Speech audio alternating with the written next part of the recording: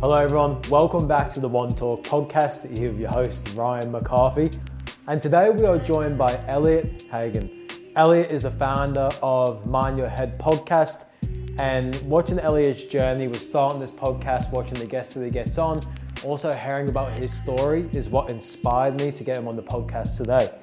And the things that we talk about is Elliott, his journey, how he started the podcast, the passion and mission behind it, and why he wants to bring this value to the world, which is super important. It's all about breaking the stigma on mental health and opening up and people sharing their life experiences, so that way they can add value into the listeners' lives. And I think it's a very epic podcast, and I think everyone should check it out.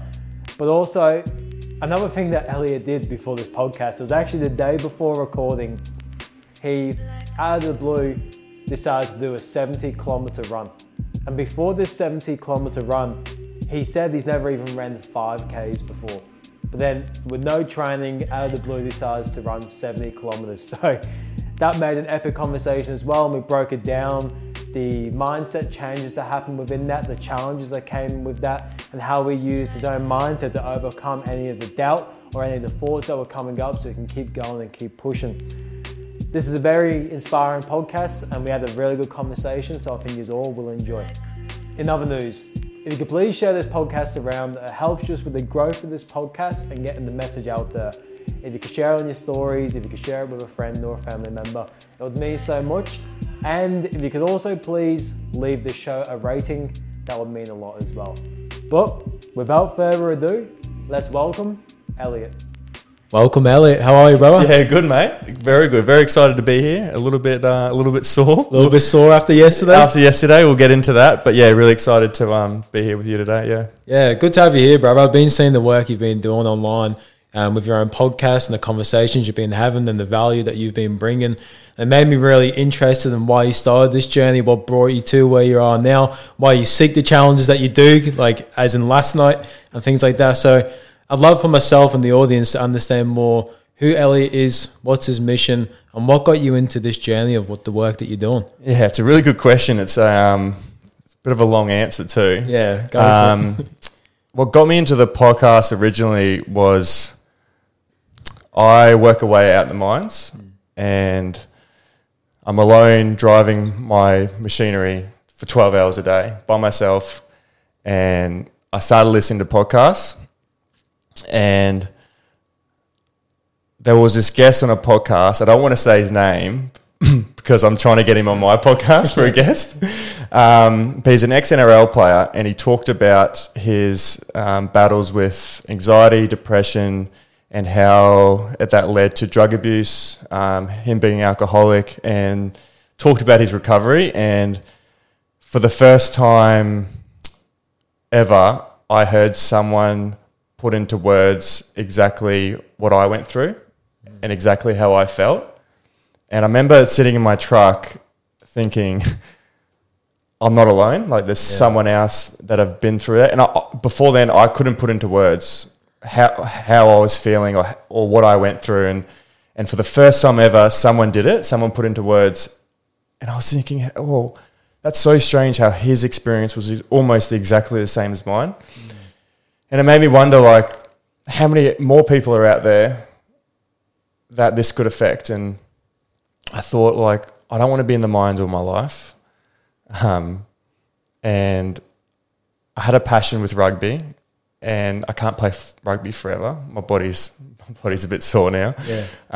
What am I passionate about? And one of the things I thought about was I love chatting to people.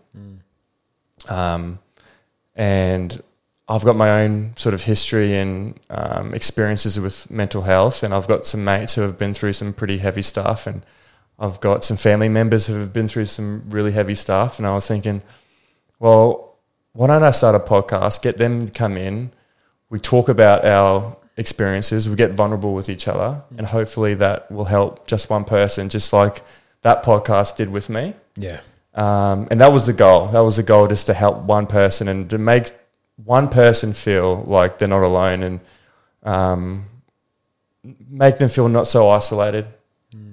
And if it helps them reach out, ask for help, seek recovery, if it's anything along those lines, I thought it'd be great. And also and also the guests that have come in, they haven't spoken about these things either. So if all else fails, it's a time for me and my friends to have a proper deep conversation on camera. And it was a bit of a healing thing, not just for me, but for the guests that have come in. Most of the guests haven't spoken about their issues publicly before. Especially my dad came on, and me and my dad had a pretty heavy healing moment together. So that was the reason pretty much for the whole podcast itself. That's epic, brother. Yeah. I can see it with the episodes that you post. And the cool thing about podcasts that I find is that episodes live on forever. Like, they're not going anywhere. People can always go and find them. That's what I love about that, is that is forever. So my kids will be able to look at that. Other mates' kids can have a look at that. Like, we've got that forever. And that episode with my dad, I think it's one of the most pivotal conversations that I've ever had. Why is that? Because my dad went through some pretty bad abuse as a kid. His dad came back from the war and was a really bad alcoholic, abusive alcoholic, that flogged the shit out of my dad and his siblings, and to the point where one of Dad's siblings, his older brother, committed suicide, and it was a really traumatic period in Dad's life. And Dad was telling me that his dad would prey on the person that he would get away with the most. So if you showed any emotion, that would be weakness. So Dad, as a kid, thought the best way to survive is to show no emotion.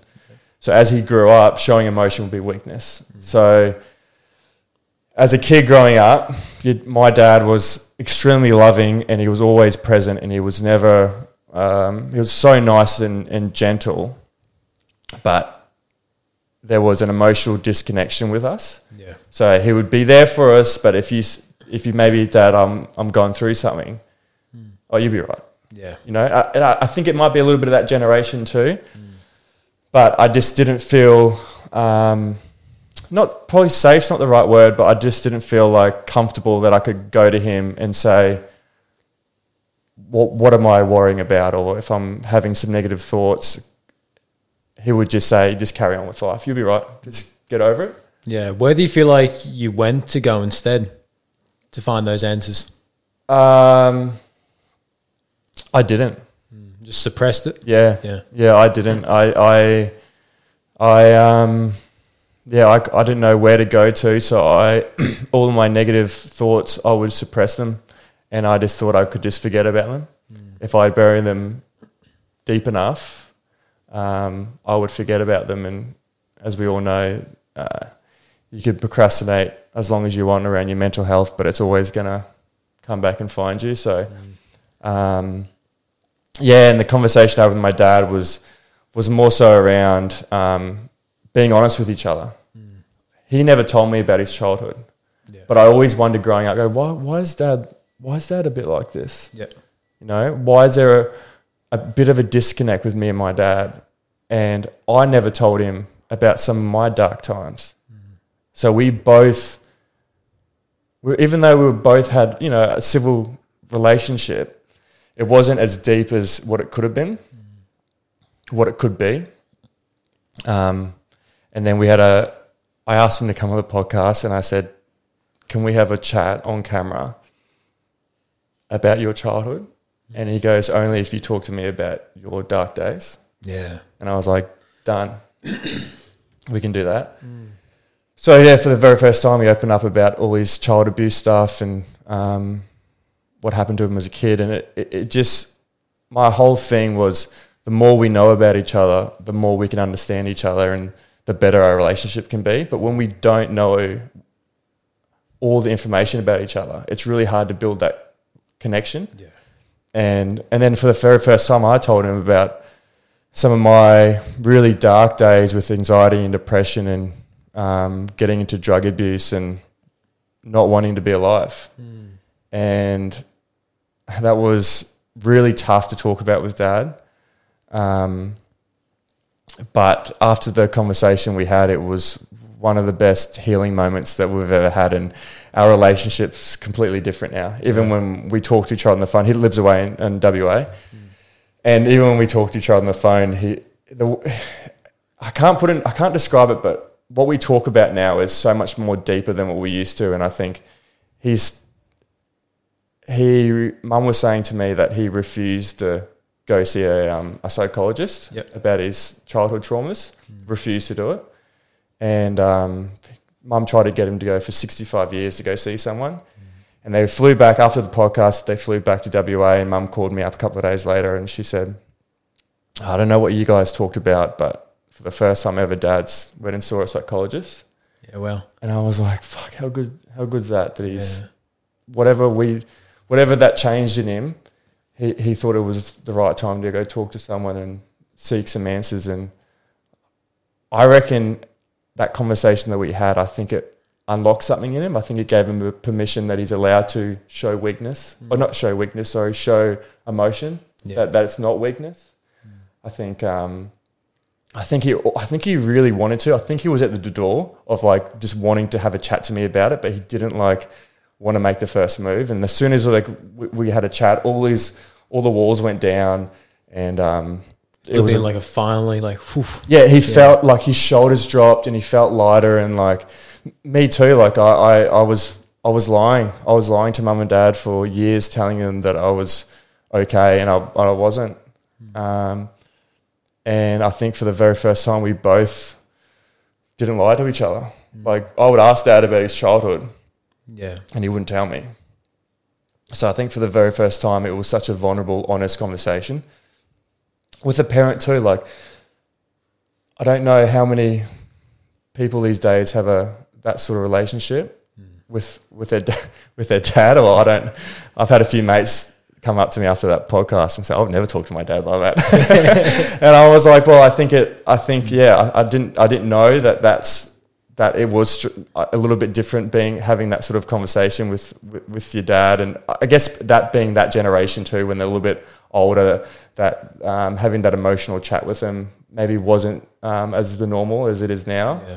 So I was trying to break that stigma with Dad, and the way he talks to me now, he's like sending me kisses and like all this sort of stuff, and I'm like, I love it. I was like, that's giving me hugs and stuff, and I was like, so it's definitely brought us closer together. And I don't want to say like things like we should have had this chat years ago, because we've had the chat now and it's great, but I don't think I was at a point mentally, emotionally to receive a conversation like that. If we had it years ago, I think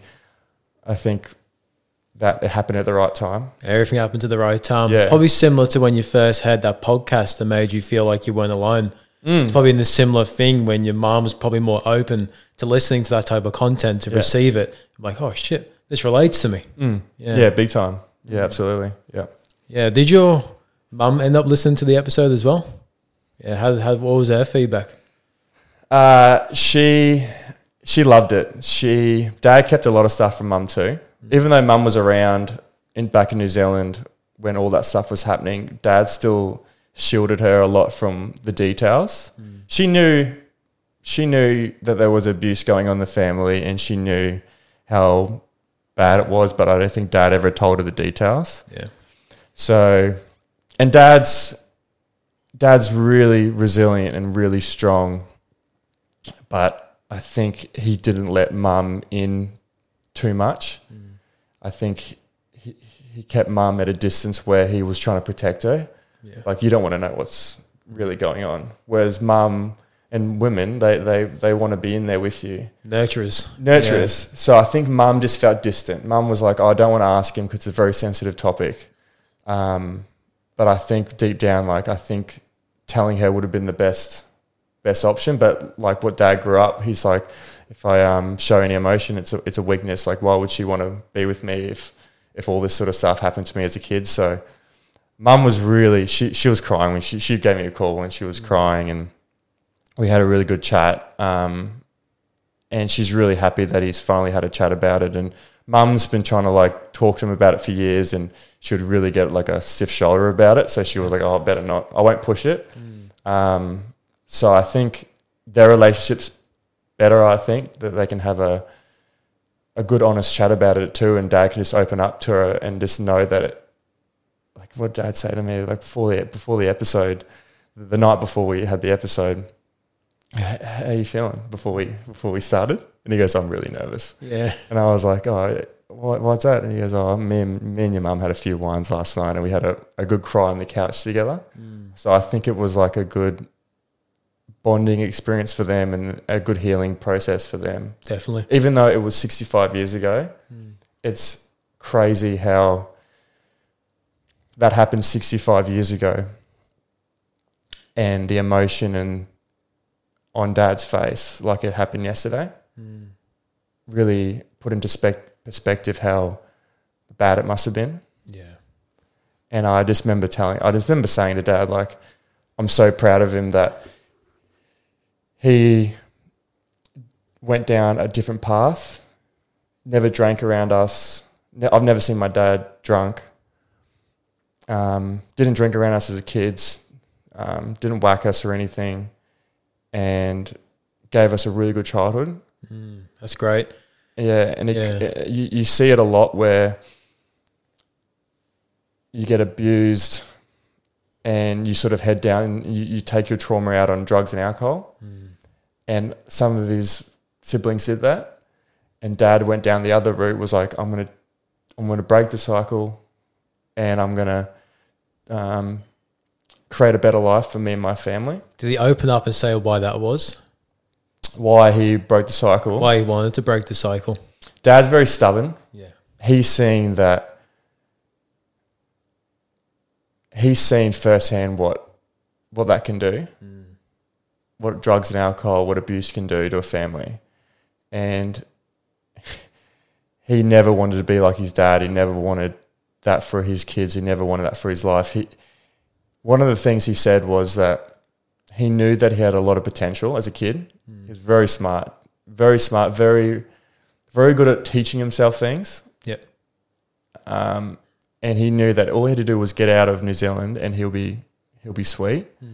And he just wanted a better life for himself, and he knew that he deserved a better life. Yeah. And I think that was his driving force. And even being a dad and I got two other brothers, having out three young boys in the house, and we would have caused a lot of stress. Would have tested his patience a lot, and he was so kind and loving to us. So yeah, I said to my older brother, I was like, we're so proud of Dad, like knowing what we know now and knowing what he went through and who he is today. And we look back and like we were so spoiled as kids. We went camping every weekend, every school holidays would take us out, very outdoorsy, and both Mum and Dad just gave us such a good life. And I got a bit sad, like thinking about how good he provided for us and how good our childhood was. And I think about how bad it was for him.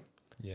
And I just I don't want to feel sorry, because Dad never wants sympathy, but I felt empathetic for him that he kind of lost his childhood.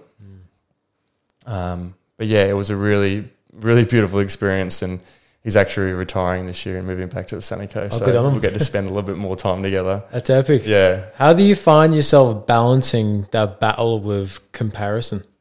Like you said, with your childhood, you can sometimes compare to his. And like, how do you find the balance, or how do you even process that? Yeah, that's funny you asked me that, because I had a chat about that the other day, that they always say that comparing is such a bad tool to do. Like comparison is the theft of joy. Yeah. Yeah. And when someone says that, you know, when I was going through some pretty bad stuff, and I think to myself, hang on a second, I've got it so good. Like, compare myself to someone in a different country, like compared to them, I'm great. But then again, am I not validating my own issues that I've got going on? Yeah. And I did that, because people were like, well, just imagine if you're living somewhere else and you don't even have fresh water or something. And I'm like, yeah, that's true. I've actually got a hot shower. I've got a bed to live in. I've got food in the actually, my life is so good. Yeah. Oh, so that means my depression, anxiety doesn't exist then, because so it's hard. Like, it's hard when you go back to your question of comparison and finding that balance. It's like, I try to steer away from it altogether. Yeah. I try not to compare the good or the bad. I try to like keep other people's experiences, and even when talking about my dad's experience, I just try I try not to compare to it too much. I find empathy towards what he went through, but I'll you get too caught up in the what ifs, and I think it sends you down a deeper rabbit hole than you need to go down. Yeah, and like the other side of the comparison as well, I think if you compare yourself to say like people that don't even have a house, but then you kind of dismissing what you're feeling and dismissing your own experience as well. So it's just always reflecting back on yourself and just showing gratitude for where you are for yourself and what you've done. Yeah, 100%. Because like even for myself and my balance, like sometimes I get caught up in what I'm doing now that I forget where I was like 6 years ago when I was just, recovering drug addict and suicidal ideation and all these things. And I forget I even experienced all that. And I'm like so caught up in the moment, all this good stuff that I'm doing. I'm trying to chase my goals. I'm like, I'm not doing enough. What is all this? And then luckily enough, my partner's like, just chill out. Like, you're doing enough. Trust me. And I'm like, yeah, you're right. I think you hit a good point then. It's not so much comparing yourself to someone else. It's almost comparing yourself to what you were. And I think that's the thing that I like to do is if I think I'm getting too ahead of myself or comparing myself to other people's situations, I try to just take a step back and go, okay, what were you doing 5 years ago? What were you doing 6 years ago? And I think 5 years ago, I had no money. I had broken leg, couldn't play any rugby. I was single, thinking that I would never find a passion, or thinking that the only way I could be social if I took drugs and could drink alcohol. And then I think about that and think about where I am now, and I'm like, oh, yeah. See, well, if I keep this momentum going, if I keep building, getting better every day, what am I going to be like in 5 years?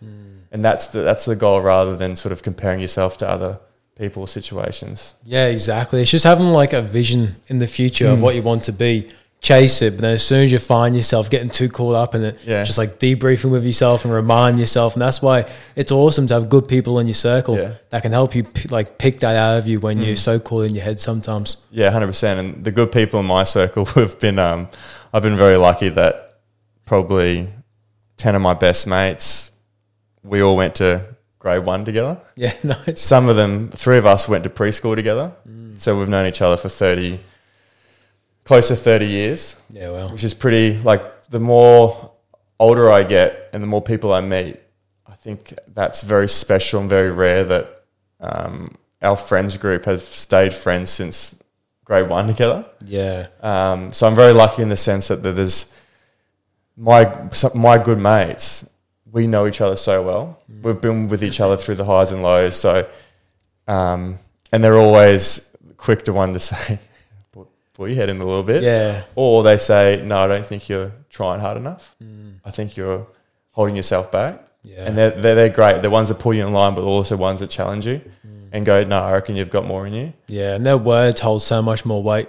Oh, heaps. Like when I did that run yesterday, I had some of my good mates were like, how far are you in? I'm like, 50Ks, I've got 20Ks left. I'm really struggling. And he goes, you'll be right. Yeah. You got 20 left. You'll make it. Yeah. And as soon as I read that, I went, oh, fuck, I have to make it. Yeah. Like it's almost like I have a responsibility to them as well as myself. Yeah. But when you've got all that support and all your best mates going, it's all right, it's pain, but you'll get through it. And you're like, yeah, you know what? You're right. But that shows the importance when we have something that's bigger than us. Yeah. Like when we don't have the energy within, we have external energy most of the time, other people that can bring that energy within us to keep going and fighting, whether it's doing a marathon, whether it's fighting mental health, whether it's at the gym, whatever it is, just having these other sources of energy we can always pull from to keep us going. Yeah, it's a very you think it's a very personal journey, and then when it gets hard, you realize you're not just doing this for yourself. You're doing this for your friends. You're doing it for your family. Like my process of recovery and dealing with some of my issues and letting go of drugs and alcohol and forgiving myself for a few things and going down that journey of self-love. Like I used to hate myself, and then I would think like this version of me is a terrible son, is a terrible friend, a terrible brother. Like I'm no service right now. Like I'm all that hard work that mum and dad did to, all that sacrifice and hard work they did to provide for us as kids, I'm wasting it. And yeah, there's parts of it like only you can change. I understand that. Like it's up to you. All your friends and family can do so much for you, but you've got to make the change. But when you do make the change, it's not just for you. Like I want to have kids someday, and I'm trying not to have as many wounds as I can when my kids arrive. Yeah. I want to go through these battles and build resilience and do all this stuff for when my kids arrive. I'm in a much better headspace and they can look back and go, "Oh, Dad's done all this stuff." Like I want to be a good example. That's giving me goosebumps. Yeah. I love to hear that because like I relate with that a lot, because I really want to have kids one day. And a lot of the work I'm doing for myself right now is because I know you relate with this, is a lot of the work I'm doing for myself, I do it because I know if I put in the most amount of energy into myself to do good, everyone else around me is only going to receive the best version of me. And that's going to be my partner, my family, my future kids and whatnot. And if I keep building on that, it's going to make me feel good in return. But then everyone around me is only going to receive that good version of 100%. It's just the start of it. It's like you just got to start. Once you start, it all starts coming together and you build on it. But it's just when you're in that deep hole, the hardest bit is just putting your hand up and going, you know what? I need a bit of help. And once you do that, it snowballs and it gets bigger and easier.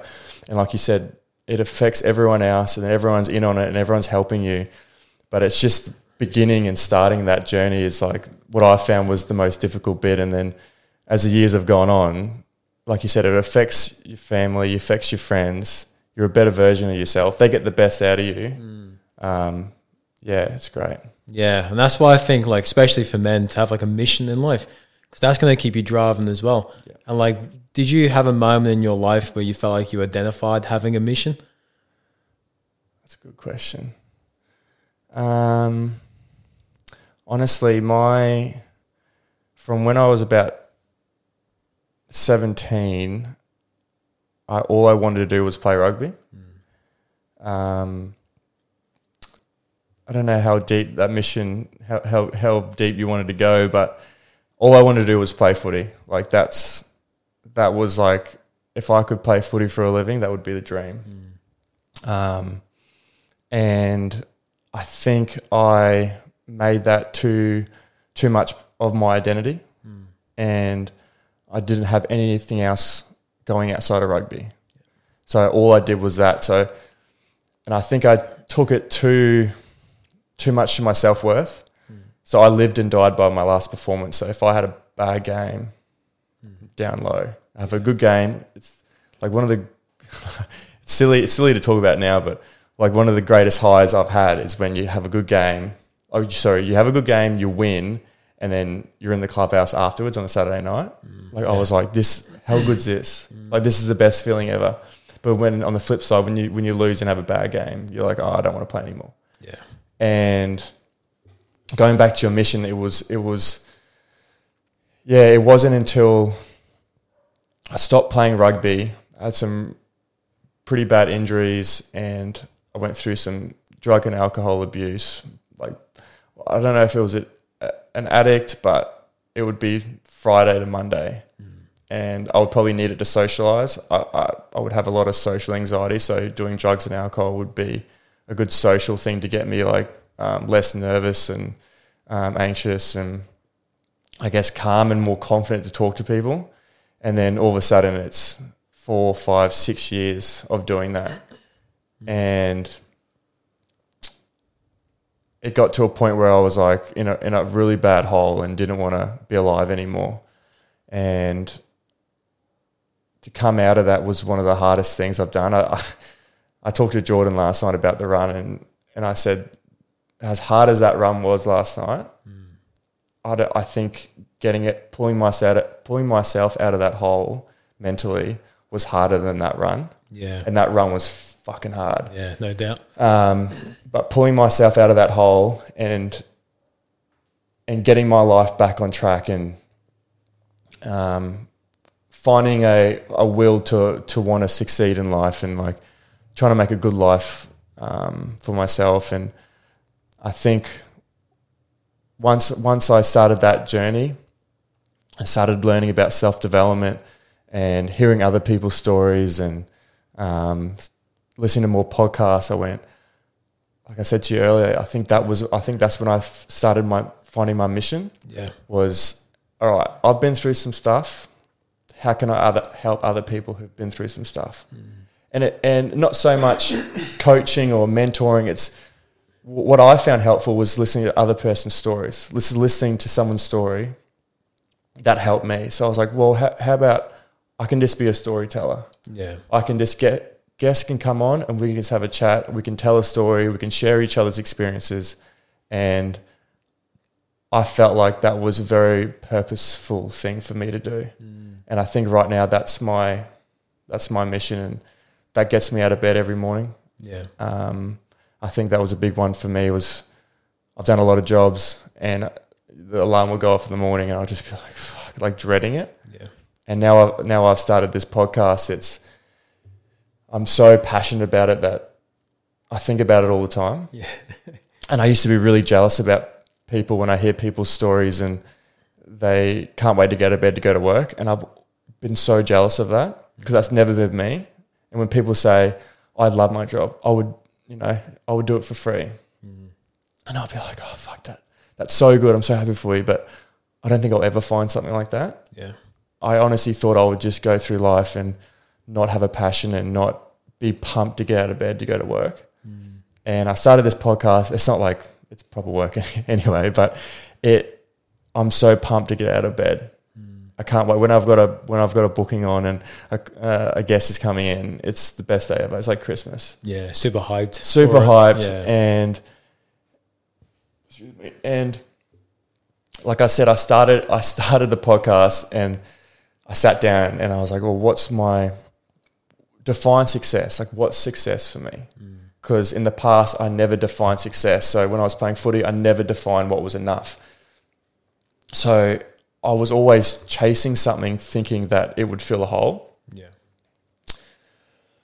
And when I stopped playing footy, because I didn't define success, I felt empty. I was like, oh, well, what did I actually reach?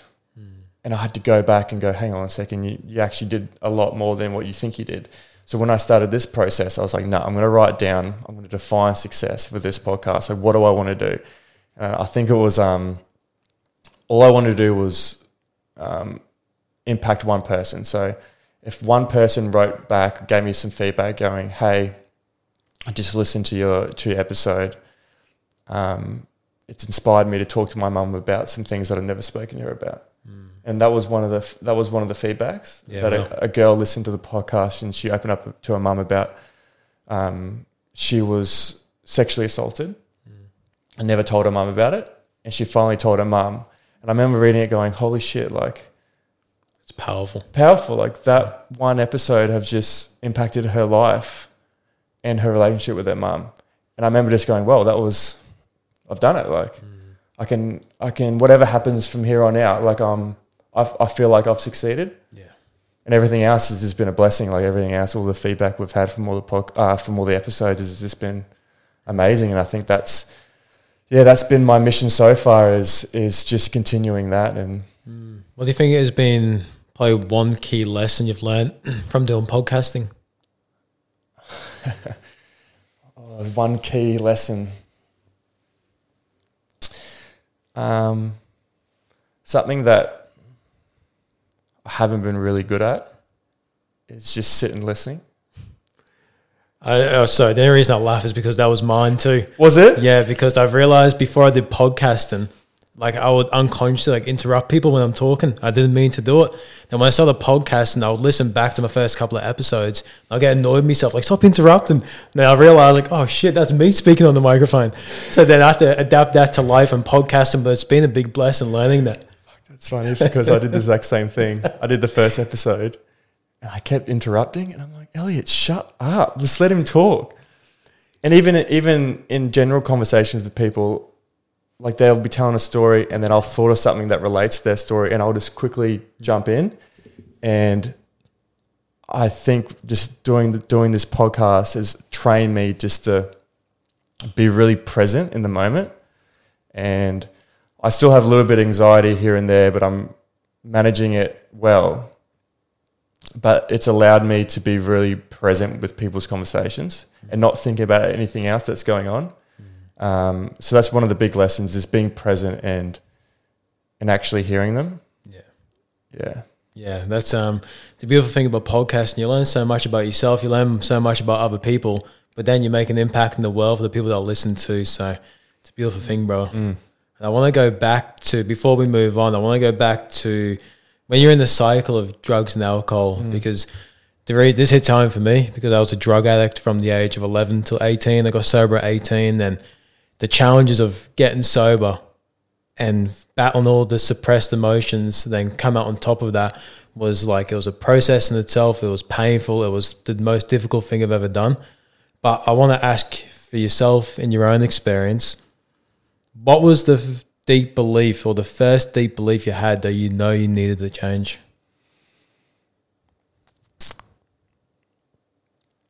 I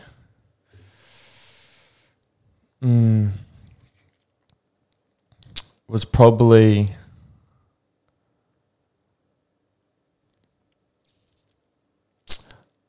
when I was probably I probably went through 7 months of going out every weekend and taking drugs heavily from Thursday to Sunday. And then suddenly footy wasn't a priority when all my job was to do right there was to play footy, and it suddenly took a back seat to partying. And I started thinking, fuck, I'm not normally the one to go out and party.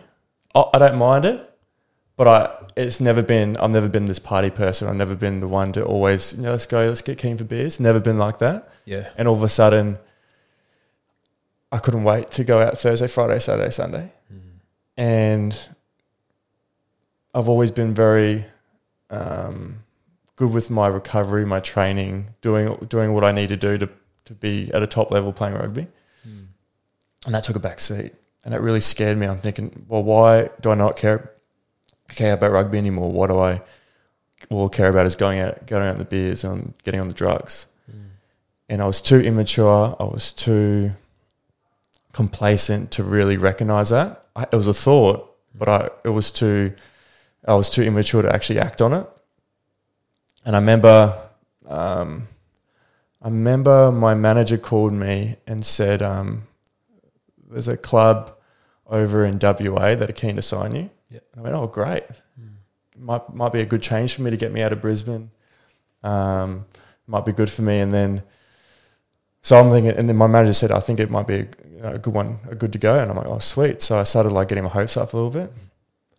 And then he said, call me back a couple of days later and he goes, no, the coach actually doesn't like you. And that happens in rugby. Like some coaches like you, some coaches don't, but it's not personal. But me being in this unknown, fragile state, him saying, yeah, the coach doesn't like you, but it's all good. And I'm like, what do you mean he doesn't like me? And he doesn't want to sign you. And I'm like, oh, fuck. And then it was all of a sudden like, oh, well, my care factor went out the window a little bit. And I stopped caring about rugby. And I more cared about, all right, let's just go party. And I remember this happened for a couple of years, really. And I remember I was in my apartment in Brisbane and I'd just come home. It was like probably 3 a.m. I had a load of drugs that night and I had a handful of drugs more. And I was like, I don't want this high to leave, because this high was so euphoric to me, because it would calm everything going on in my head. And I couldn't find that anywhere else. And but to be honest with you, I wasn't searching anywhere else. I was just thinking, when I'm sober, it would be too much noise, but when I take drugs, it would be all clear. And I go, this is the best feeling ever. And I remember thinking like 3 a.m, like, I don't want to go to sleep. Like, I don't want to wake up and not have this high. So I was thinking, I just looked at my hand and I had a handful of drugs and I was like, I've had too much. but then also thinking like, I don't want it to end, but if I have this, I think it might be harmful. And I remember thinking, oh, fuck it, if I die, I die. And I remember just like taking it. And I remember waking up the next morning, what I thought was the next morning, and I was like pissed myself, had this huge headache, like spewed up. Lucky I like passed out face down. I had spew on my side. That was Friday night. I thought it was Saturday, but it was actually Sunday. Like I passed out all Saturday, woke up Sunday morning. Yeah. And even then I was like in denial. I thought there was a problem, but again, I wasn't mature enough or brave enough to actually act on it. And then that same year, I, again, like just ignored it, went to work. That same year, I decided to go down to Sydney for New Year's. Yep. Ended up being a 5-day bender and came back from that, didn't sleep, didn't drink any water, came back to Brisbane and couldn't go to sleep. Put my head down on the pillow, I just get shocked awake. I'm thinking, what the fuck's to go here? So it was like 6 days with no sleep. I'll try the next day. Try to go to sleep that next night. My body would just keep shocking me awake, and I couldn't go to sleep. And it was like 9 o'clock at night. I go, no, this is an issue. Like this is almost 7 days without any sleep. Like I can't go to sleep. I probably need to check myself into the hospital. So I went to the emergency room at the closest hospital, and I would have looked horrendous. And I told the nurse that, look, I've had for 4 or 5 days down in Sydney. I've come back. I can't go to sleep. My body won't let me go to sleep. So they did tell me what was in your system and stuff. And I was like, oh, look, it was ecstasy and MDMA and cocaine. And they're like, oh, yeah, we'll do a couple of blood tests and make sure everything's all good. And they came back like, you're severely dehydrated. Like my piss was pretty much black. Yeah. Severely dehydrated. And they're like, you can't leave. Like, they sat down a carton of water and put me on a drip. Like, you can't leave until all that water's gone. And I was like, oh, righto. And then the doctor came in and was like, do you want to know what was in your system? And he was trying to be a father role a little bit. And I was like, not really. And he goes, no, I'm going to tell you what's in your system. And I was like, yeah, righto. And he told me what was in my system, and it was everything that I mentioned. And he said some long word, and I was like, well, what's that? And he said it was ice. So that was one of the reasons I couldn't sleep. And I was just like, what the fuck? Like, I'm not an addict. Like, I don't have a problem. And then I'm sitting there and I'm like, maybe I fucking do have a problem. Like, what am I doing here? And he walked off, and I ended up calling my parents and told them I was in hospital and pretending like everything was okay. And I could hear in their voices, they knew that it wasn't okay. And again, didn't tell them, wasn't honest with them. And I got off the phone with them, and I remember them just saying, look after yourself, we love you. And I got off the phone with them, and I just laid in the hospital bed, and I just thought to myself, what the fuck am I doing with my life? Like I said to you before, like they worked so hard to raise 3 boys. Not like we weren't wealthy, we weren't well off. Like we were just scraping by growing up, and they provided so much for us, and they were such good parents. And what was I doing to repay them? I was just running myself into the ground for what?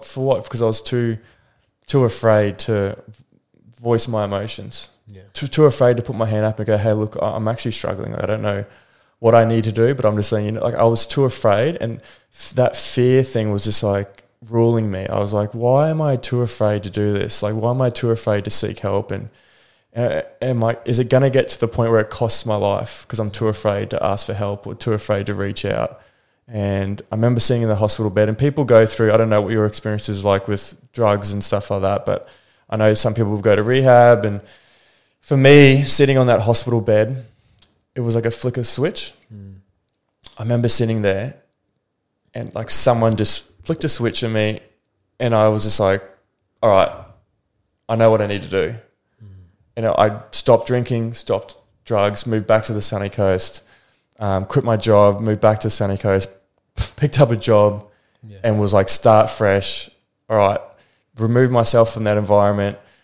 Go back to surrounding myself with my best mates, people that I know. All right, let's start fresh.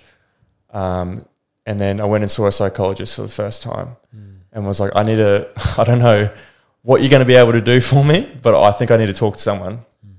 And it was a really good experience with her, because she barely said anything to me. She just said, "What's up?" And I'd tell her the story, and then she would go, and I'd stop, and she would go, "What else?" And I'd go, "What else?" And then I'd tell her some more, and it was 3 sessions of me word vomiting and just telling her everything that was on my mind. And I think it was just the fact of just voicing it and her just saying, "It's all right." And it was the best thing for me, was seeing someone that I didn't know, because some of the thoughts that were going in my head was, I didn't want to talk to anyone that I knew, because my thoughts that were going through my head was very horrific and very traumatic. And I knew if I talked to someone that I knew, they would feel sorry for me. And I don't blame them for feel sorry for me, because if they love you, they're going to feel sorry if you want to kill yourself. But I never wanted anyone to treat me any differently. I didn't want anyone to be, "Oh, that's Elliott, he's going through some shit, like don't talk to him or stay away." I never wanted to be treated differently. Like, don't treat me any differently. So I was like, instead of talking to someone that I knew, how about I go to someone that I don't know, so they have no love connection or anything like that towards me. They can just treat me like a client. Yeah. And go, "Yeah, you're all good." And I go, "Oh," because I know they're not going to go home and worry about Elliott. And that's all. I never wanted anyone to worry about me. Yeah, like checking up on you all the time and stuff like that. I was like, "No, don't treat me differently. Like, just be there." And it's not saying my mates were in the wrong or anything like that, but I just didn't want any special treatment. I knew my mates would give me that, or my family would give me that. And my mum sort of does that now. She always checks up on me. I'm like, "Mum, I'm good." Yeah. So yeah, that was the moment, I think, that heading back to your question, was that moment in hospital bed was the moment that I realised that I needed change, and I wasn't heading down a road that was going to be good for me at all. An important thing you touched on then, I think a lot of people will relate to this, is when you said you didn't want to open up to the people around you because you don't want anyone feeling sorry for yourself. I know I've experienced that. I know a lot of people here listening would experience that in their life as well. But to still go out and seek support, that you can speak to someone like a psychologist who doesn't know you, I think that's such an important message, because I think too many people can get too caught up in their own world that they don't see that there is external support. So like, if you're someone listening and you relate to what Elliott was just saying, like, go and see a psychologist, go speak to someone like a coach or a mentor or anyone in that realm that you can just unload your stuff onto, and they can guide you and support you through that. And that way you don't have to stress about family and friends worrying about you as well, because that could just be another layer of added stress and issues to what you're already going through. Yeah, 100%. And we're all different too. Like, I've got a mate who's been on the podcast, and we share similar feelings towards that, with our similar experiences. And what I said to him was, that was the best thing, was going to see someone else and not seeing my friends or family, because I knew they would treat me differently. And he said to me, well, the best thing for him was seeing his mum. So I was like, oh, well, like, that was, I didn't even want to think about talking to my mum about it. And he was like, the best thing was talking to my mum. So I think everyone's experiences are so different. But that's such a good thing, is that if you don't feel comfortable talking to your friends or your family, if you don't want to think you're going to feel treated differently, that there's so many different avenues to go down. Like, seeing a psychologist is so daunting at the start. Yeah, it is. But I want people to understand that it's such a safe space, and it was honestly the best thing I could have done at that time. I unloaded for 3 sessions. I think it went for about an hour, and I talked for the whole hour, and she just sat there and just listened to me word vomit for an hour, for 3 sessions. And it was one of the best feelings, because I walked away like the weight of the world was off my chest. Like, I could finally have a deep breath and was like, oh, like I felt really tight. Like for years, I just felt really tight in my gut, just having all this anxiety and pressure in my gut, thinking I'm the only one, no one will ever understand me. And then when I went and saw a psychologist, and I remember her telling me, you're not the first one to tell me this. And I thought it was so individual. I thought what I was feeling was so individual and so personalized that no one else has ever been through this stuff, like how arrogant of me. And for her to say, yeah, I've had heaps of people tell me the exact same thing. Yeah. You know, and it made me feel so much better knowing that I'm not the only one. And there's light at the end of the tunnel. I think that's a huge message for people that are listening, is that it doesn't matter how deep you are in that tunnel. There is always light. Always light. And for a couple of years there, I really thought there wasn't. And I had someone say to me, I was in New Zealand. His name's Jono. He might be listening. I remember going to him and I was really, really in a deep, dark place. And I said to him, I don't think I'm ever going to come out of it. I think this is going to be my life forever. And he had a little smirk. And I was like, well, that wasn't funny. What are you smirking for? And he said, you'll get out of it. And I go, how do you know? He goes, mate, it might take you 2 years. It might take you 10 years. It might take you 20 years. But I'm telling you, you'll get out of it. And I remember 10 years after him saying that to me, I remember being in the car, and I don't know why I remembered it, but it was 10 years after he told me, and I remember being in the car and thinking, holy fuck, I actually feel really good with my life. Everything I feel like I've got a purpose, and I feel like I'm striving for something, and I feel like I want to be around. And I've got aspirations for a family and finding love and having kids and stuff. And I sent him a message. I was like, listen, we haven't spoken in a while, but remember when you said to me that there'll be light at the end of the tunnel, and I didn't believe you? And he goes, yeah. I go, I just want to let you know that I'm at the end of the tunnel and there's light. And he goes, I told you. Yeah. And I try to tell people that. I try to tell friends that are going through some stuff that they think that there's going to be no end and that's going to be their life forever. And I try to get through to people that there's always light. You just got to hang on and do the work and trust the process, and there's always light. Yeah, you just got to keep hope. You know, like sometimes you can get too caught up in trying to do too much at once. It doesn't work, and then you're like, what's the point? But it's like a slow burn. You know, like you said, it can take 2 years, it can take 5 years, it can take 10 years, but it's just staying on that path of going forward. And eventually you'll see the light, or you'll reach the destination or whatever it is. Because one thing I say to people, like if they're in a dark spot, I say 1% every day. Doesn't sound like much. Like you could move your toe 1 inch every day forward. But by the end of the calendar year, that's 365% further than where you were when you started.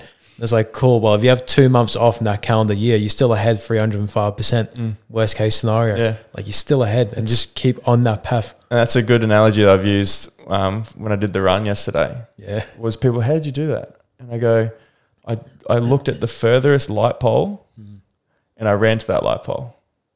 And then I saw the next light pole and I ran to that light pole.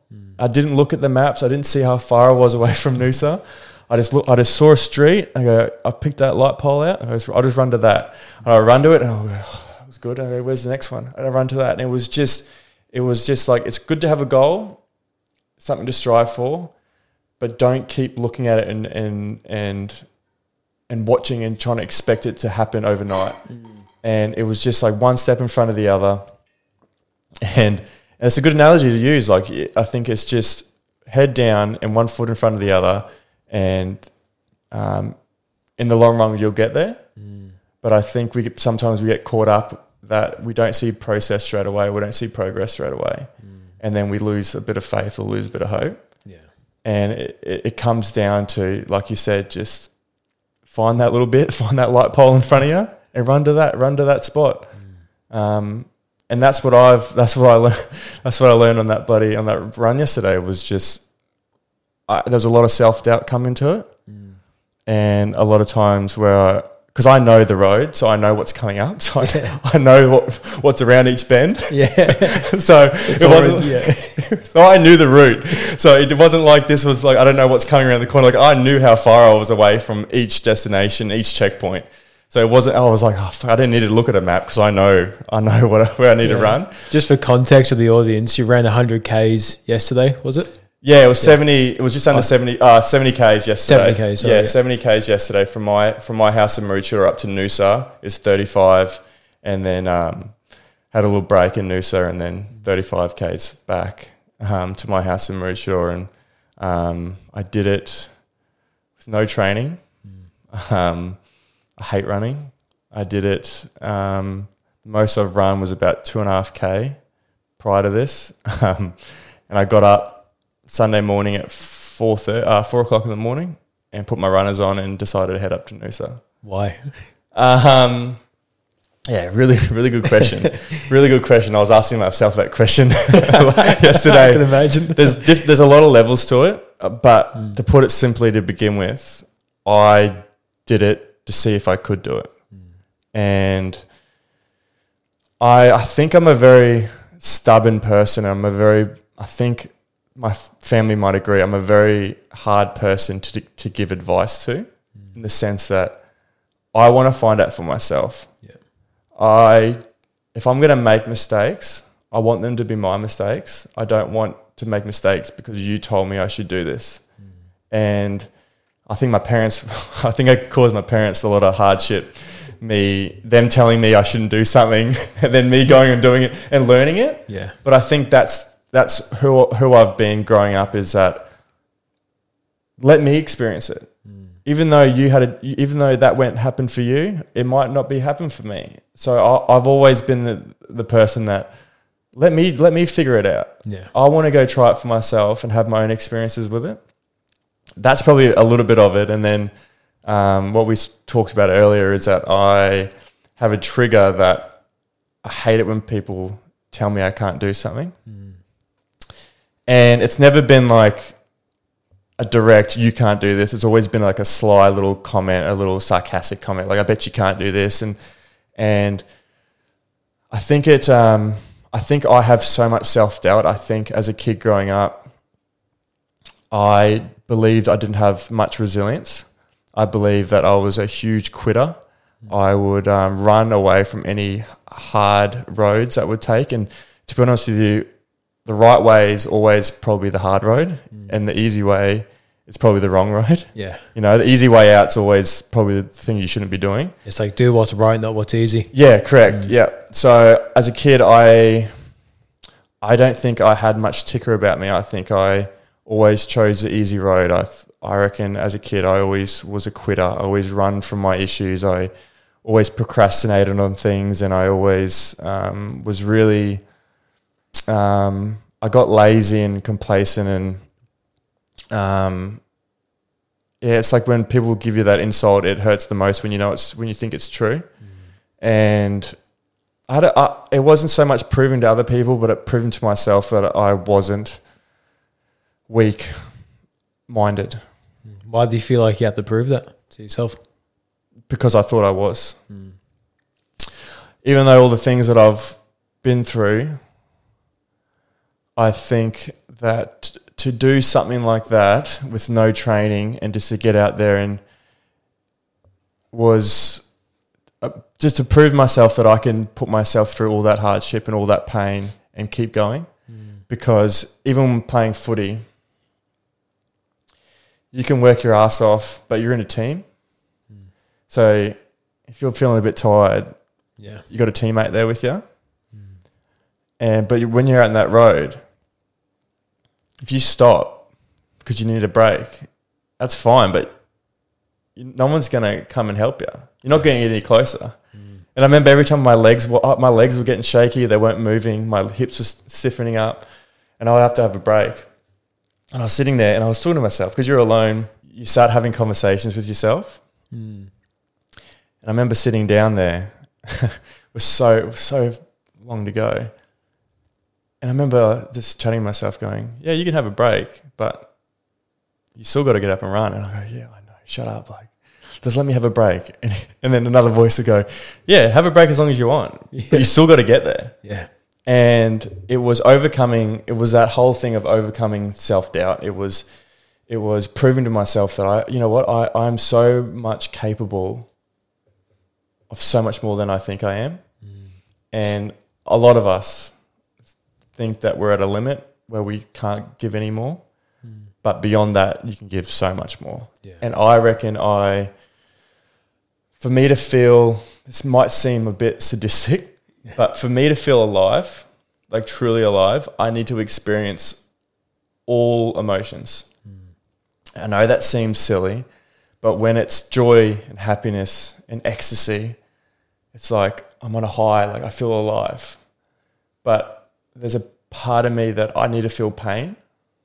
I know that's silly. No, it's not, because it's like if we don't feel pain, how do we know how good is? Yeah. You know? And I wanted to put myself through something that was so painful that would make me feel alive. And I thought there's no better way than, and like that was 10% physical and 90% mental, that whole battle. Like there was so many situations where my inner, my inner demons came out. So self-doubt, feeling like I'm not good enough.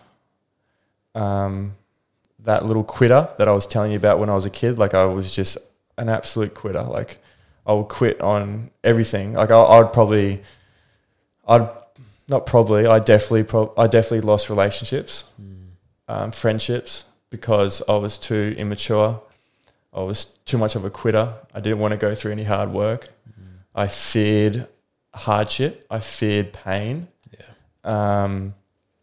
So it comes a point where I just had enough, and I was like, you know what? Like I need to do this mentally. And there was so many inner demons that came up. Like so many times I wanted to quit, and so many times like self-doubt, you're not good enough. Everyone was right. Just like everyone was right about you. Yeah. Like even though people might not be thinking that, it was a tool I used and was like, you know what? Everyone thinks you're a fucking quitter anyway. And I said, oh, well, I'm not a quitter. Like I would just use it as fire, as motivation to get through it. Yeah. I think it's not weird. I think it's completely great, because when you said you need to experience all emotions in life, because we have to get comfortable with the pain in life, because if we don't experience the hardship, we don't get comfortable with it, that's when we start doing things that will suppress us, like getting back into the partying scene and drugs and alcohols and sex, porn, like whatever it is that people use to suppress themselves. But once you do something intentionally to put yourself through hardship, like going for a run and feeling every emotion, you're comfortable with that. And that's where you learn the most about yourself in those moments, because you have deep beliefs come up that you probably didn't even know you still had attached to. Yeah. Absolutely. Absolutely. Yeah. And it was so much of just proving to myself that I'm so much more capable. And I think a lot of my life, even when I was playing rugby, I would sell myself short. I was too afraid. It's like I don't know if we've spoken about it, but it was almost, when I was playing rugby, it wasn't a fear of failure. It was a fear of success. I feared my own potential. I feared, what if I actually tried? What can I accomplish? And it was almost like, well, no one expects you to succeed, and everyone expects you, like when you're going through something like this, or if you're trying to play footy and be professional, everyone's like, well, it's okay if you fail. Like not many people make it, so it's okay if you fail. No one expects you to succeed. Yeah. And even this, like my mate was like, "You're doing a what this morning?" And I'm like, run 70 Ks. And he's like, "You haven't even run 2 Ks. Yeah. What makes you think you can do it?" And I go, "Why can't I do it?" Everyone expects you to fail. So it was like my fear of, I feared my own potential. I feared what am I capable of and what can I achieve. And part of it was thinking, all right, I hate running. I hate it. I'm going to go do something that I hate and still accomplish it. Still show up. I'm going to put myself through all this fucking pain and misery, and I can't even walk today. over something that I hate. Imagine what I can do when it's something that I love. Facts. And if I can do all that and I hated it and I did 14 hours of running and I absolutely did not enjoy one bit of it, imagine what I can do when I'm actually passionate about something. And that goes back to the podcast that I'm doing. I'm like, man, as much as I thought I was giving it all, I can give so much more. Yeah. There's always more in the tank. Always. That's the thing as well. And it's such a cool thing that you've experienced and had a realization of, because like a lot of people work jobs they hate. They show up for 50 hours a week, 40 hours a week for something they hate to do. It's like, can you imagine if you go on the journey of finding what lights you up and your passion, and you have 50 hours a week of energy to put towards that? Can you imagine how much growth is going to happen in your life and 100%. How much you'll learn as well? So that's a really cool fucking reflection. Honestly, I didn't think it was going to get that deep. Yeah. No, I don't know if it was me not being a runner and not realizing how far that is. Yeah. Because all my runner mates were like, what? Yeah. I can imagine, because I think my longest run personally would be about 10 Ks. Yeah. That's the furthest I've ran. And even then I can imagine what the extent of the force I'll come up for me would be if I did 70. Yeah, and it was a lot more. I mentioned that it was 90% mental, but I had to deal with a lot of demons that came up, and I didn't expect that to be that case. I thought it was just going to be, your body's going to be sore, your back's going to go, your hammy might get a bit of a cramp, your calves going to be sore. But it wasn't the physical side of it. I mean, I started to block out the pain. Yeah. And realize that it's going to be over. But the mental challenge that it was is something that's going to be with me forever, I think. The places I had to go and the conversations I had with myself, it was almost like a healing process. It was almost like a meditation session where you're answering questions and you're getting into like this deep zone, and it was no one else was around and no one else was going to come help you, and you had to figure it out on your own. It's like going to war with your own mind. Yeah, it really was, and it was. I've never felt anything like that before. And looking back on it today, I think it's strange. It's probably the best thing I've done for my mental health in a crazy way. Yeah. In a crazy way, I think it's probably the best thing I've done for my own mental health. Yeah. I agree for myself. Like, I think it's so important for people to seek challenges, like whatever extent they want to seek challenges, whatever they see their limit to be, but seek things that are going to push you out of your comfort zone, and that will challenge you, because one, you're going to learn so much about yourself, and two, you're going to realize how much more you want to keep doing it because of the benefits you get, like the day after, of like the feeling of accomplishment, the amount of dopamine you get because of the reward of actually doing something so fucking epic. Like, there's so much benefit from actually stepping outside that comfort zone and just giving things a crack. Yeah, 100%. And that's the point. I don't feel like I'm growing. I don't feel like I'm progressing in life unless I'm getting outside my comfort zone. Yeah. I feel like starting the podcast was getting outside my comfort zone. That was big for me. And then I suddenly became a little bit complacent, a little bit getting settled in the podcast and going, okay, this is kind of like, this is nice. This is a nice little comfy zone. I kind of like this. And then me thinking, nah, like I think I'm stagnant a little bit. Like, what's the next thing? Like, what's the next thing that I need to do? What are some inner things that I need to deal with? And I think going through physical and mental pain was something that I needed to prove to myself that I could do.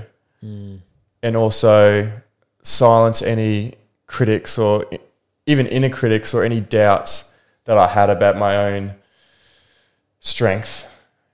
Physical strength, not so much, but my mental strength, I was like, what am I capable of? What can I achieve? And my girlfriend was driving out and saying, you should drive out and check up on me. You good? Yeah. I'm like, I'm good. I'm just letting you know I need to do this. Like, you probably don't get it. I'll explain to you when I get home later tonight. But it's something that I need to do. Yeah, because I feel like if we're not fighting a battle externally, if we're not fighting something that, when I say fighting and battle and stuff, I mean like seeking uncomfortable situations or doing things that cause hardship to make us grow. If we don't seek that, I feel like then the battle becomes within. And we have fights of ourselves, and then our brain gets in war with who we are and what we are. But instead, if we use that battle on the outside, I feel like it gets away the battles we have within. Makes it easier. Yeah. You're training your brain. Like, if you, it's chosen suffering. Because you're going to have life. You're going to go through life when there's going to be a lot of unchosen suffering. Yeah. You know, you're going to get sick, or your parents are going to pass away, or, you know, someone's going to get injured, and there's a lot of unchosen suffering in life. And I think the best way to deal with that is chosen suffering. Yeah. You know, in a weird way. I think the more hardship you put yourself through, physical, mental, the more resilience you get from it. And you're just training yourself to deal with when that unchosen suffering comes. And I've taken so much out of that 12 hours yesterday, 14 hours yesterday. I've gotten more out of that than I have in my entire life of who I am and what I can do. Yeah. And now it's silly. Like, now I look at, it's silly because it's a 70K run, and I'm sure listeners have probably done 70K runs easily. Yeah. But now I look at situations differently now, hardships differently, or problems that come up in my life. Yeah. I think of them differently now. I don't get too bogged down in them too much. Say you're more responsive? Yeah. Yeah. Than reactive? Yeah. Yeah, big time. Yeah. Yeah, I'm more calmer and patient. And like, we had some stuff like happen today. And normally I would like, what the fuck's going on here? And then today I was like, it might be because I can't move. But today I was like, yeah, it's fine. It's all good. Not as bad as that run yesterday, so it's sweet. Like, you know, it's. I think it's given me a different perspective on a lot of things. And I'll tell you a quick story too, because perspective is something that I really wanted to have a chat about.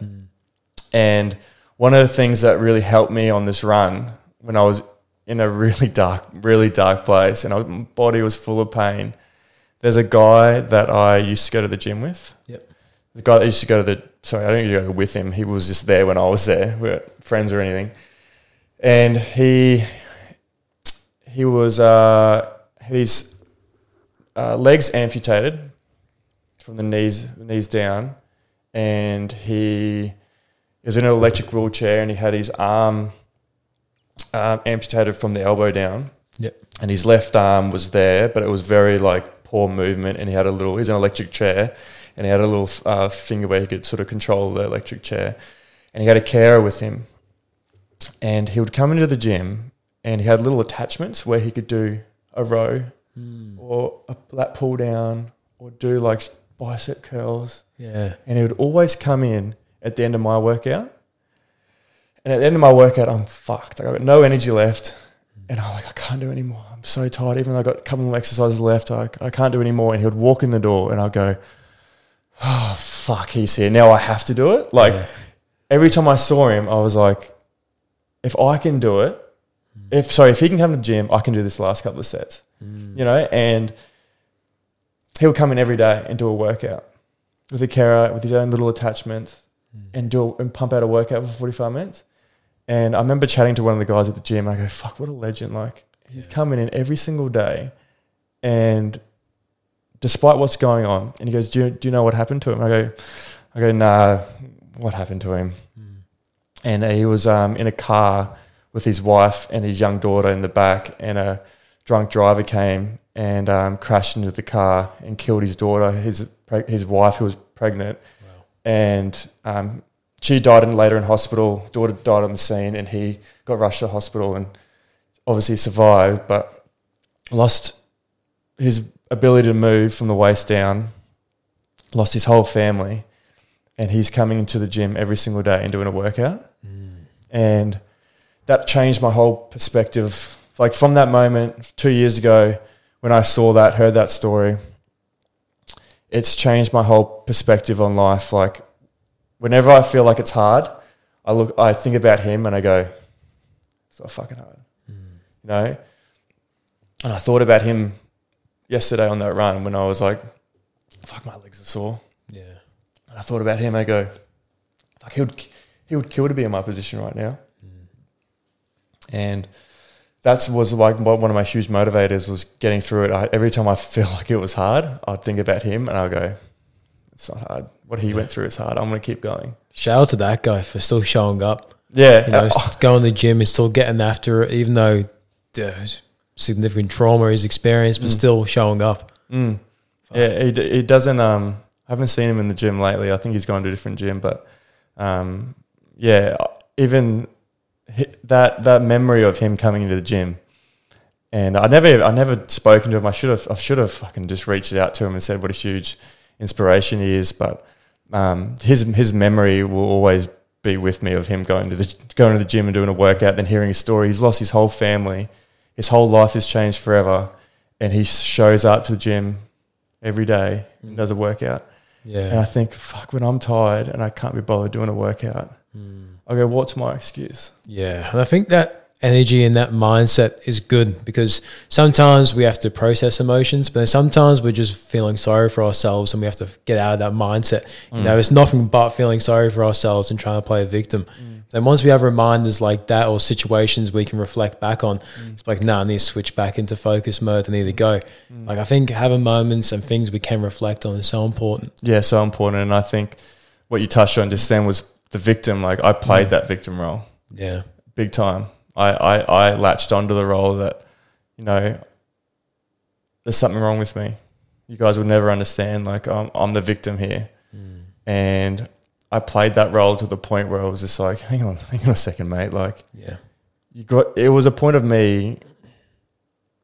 It was almost a point of me like growing up, and I acted like a kid, and just played this victim role, thinking that no one understand. It's something it was like a get out of jail free card. Yeah, you know, like that's an excuse, and it's just like no. Like life, as hard as it is, life goes on.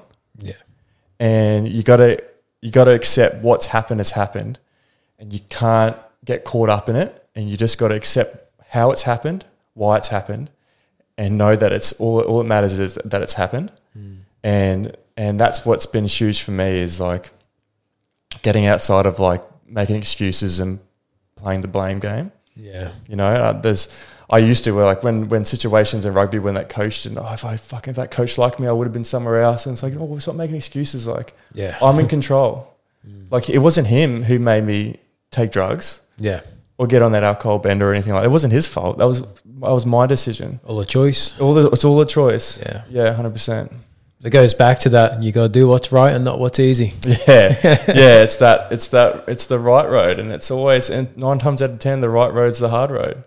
But I think, like you say, you go back on, you put yourself through some hardships. Yeah. And the right way, even though it's the hard, it'll get easier as you go on. It won't be so hard the first time. That's like even going to the gym. Like most of the time, I do go gym regularly, but most of the time I'm not keen because like I have a big day. I'm like, fuck, I gotta go to the gym. I'm like, I just gotta go anyway and do it. But once I get in there and get in the momentum of it, I'm like, thank fuck I'm here. Yeah, like, I have that same feeling. Yeah, I've never ever left the gym and been like, I wish I didn't come. Neither. Yeah. Neither. Every time I leave a gym, every time I've left a workout, I've gone, thank God I've done that. I feel so much better. Yeah. And it's just getting, I'll do the same thing of it. I've got that image of that guy coming to the gym and that is burnt in my head. So any time that I feel like I don't want to go for a workout or go do anything, I just think of that guy and go, nah, like he would kill to be in my position. I'm going. Yeah, go get after it. Yeah, he's my motivation. If he's listening, you're a legend. Yeah, shout out. Yeah, shout out to him. But yeah, that's one of my motivations is just having that perspective on life. Yeah. Yeah, that's great, brother. And before we finish up here, I would like to ask you about like what is a message you'd like to leave here with the listeners? Probably that message that we spoke about that really impacted me was there's always light at the end of the tunnel.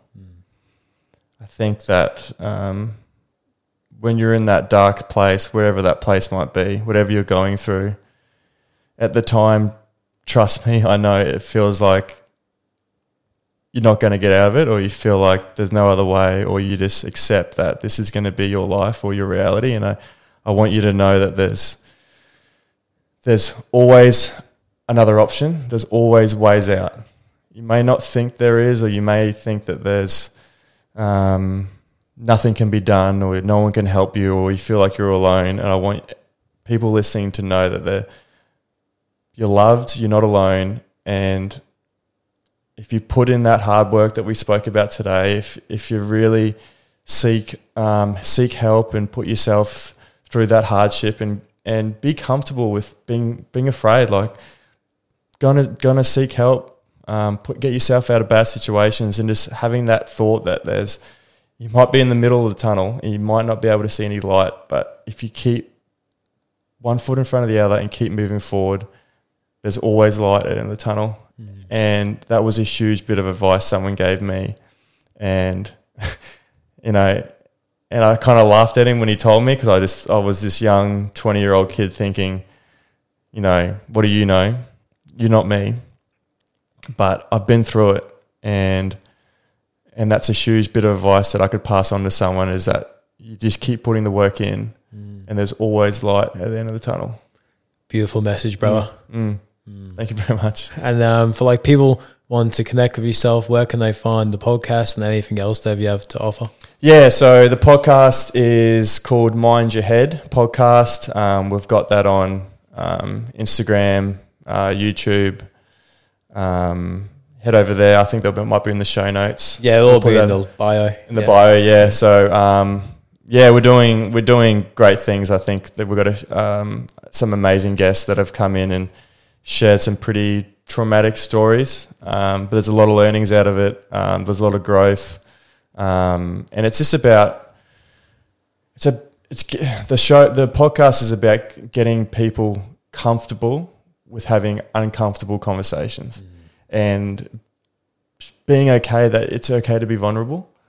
And I think it's such a good place to heal is when you just be open and vulnerable with someone, and creating a safe space for people to do that. And I don't want anyone else to go through a situation where they don't feel like they can talk to their mum or dad about something.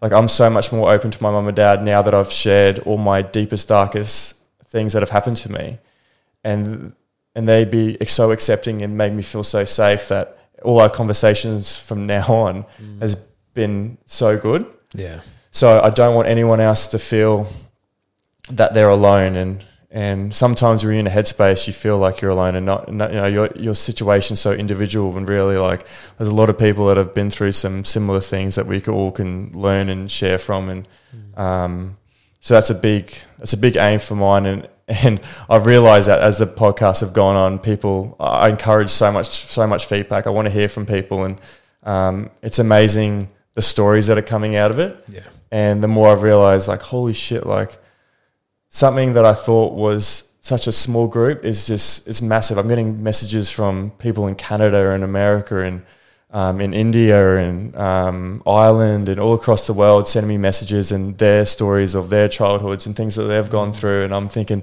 fuck, the reach on this is ridiculous. But it's that connection of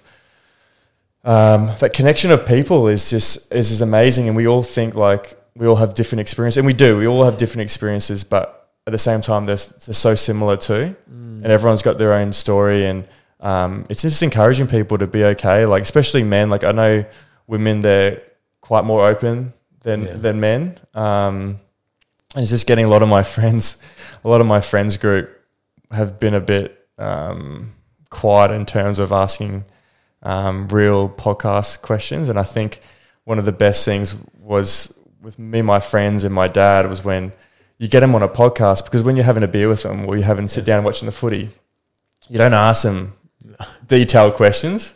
You say, how was your day? You talk about a few things. But I think a great tip for anyone listening is, if you really want to have a sit down with your mate or a family member, plan it like a podcast. Even if you're not filming it or whatever, just sit down and actually write down some questions and ask some serious, deep questions. And it'll be such a good bonding session. Yeah.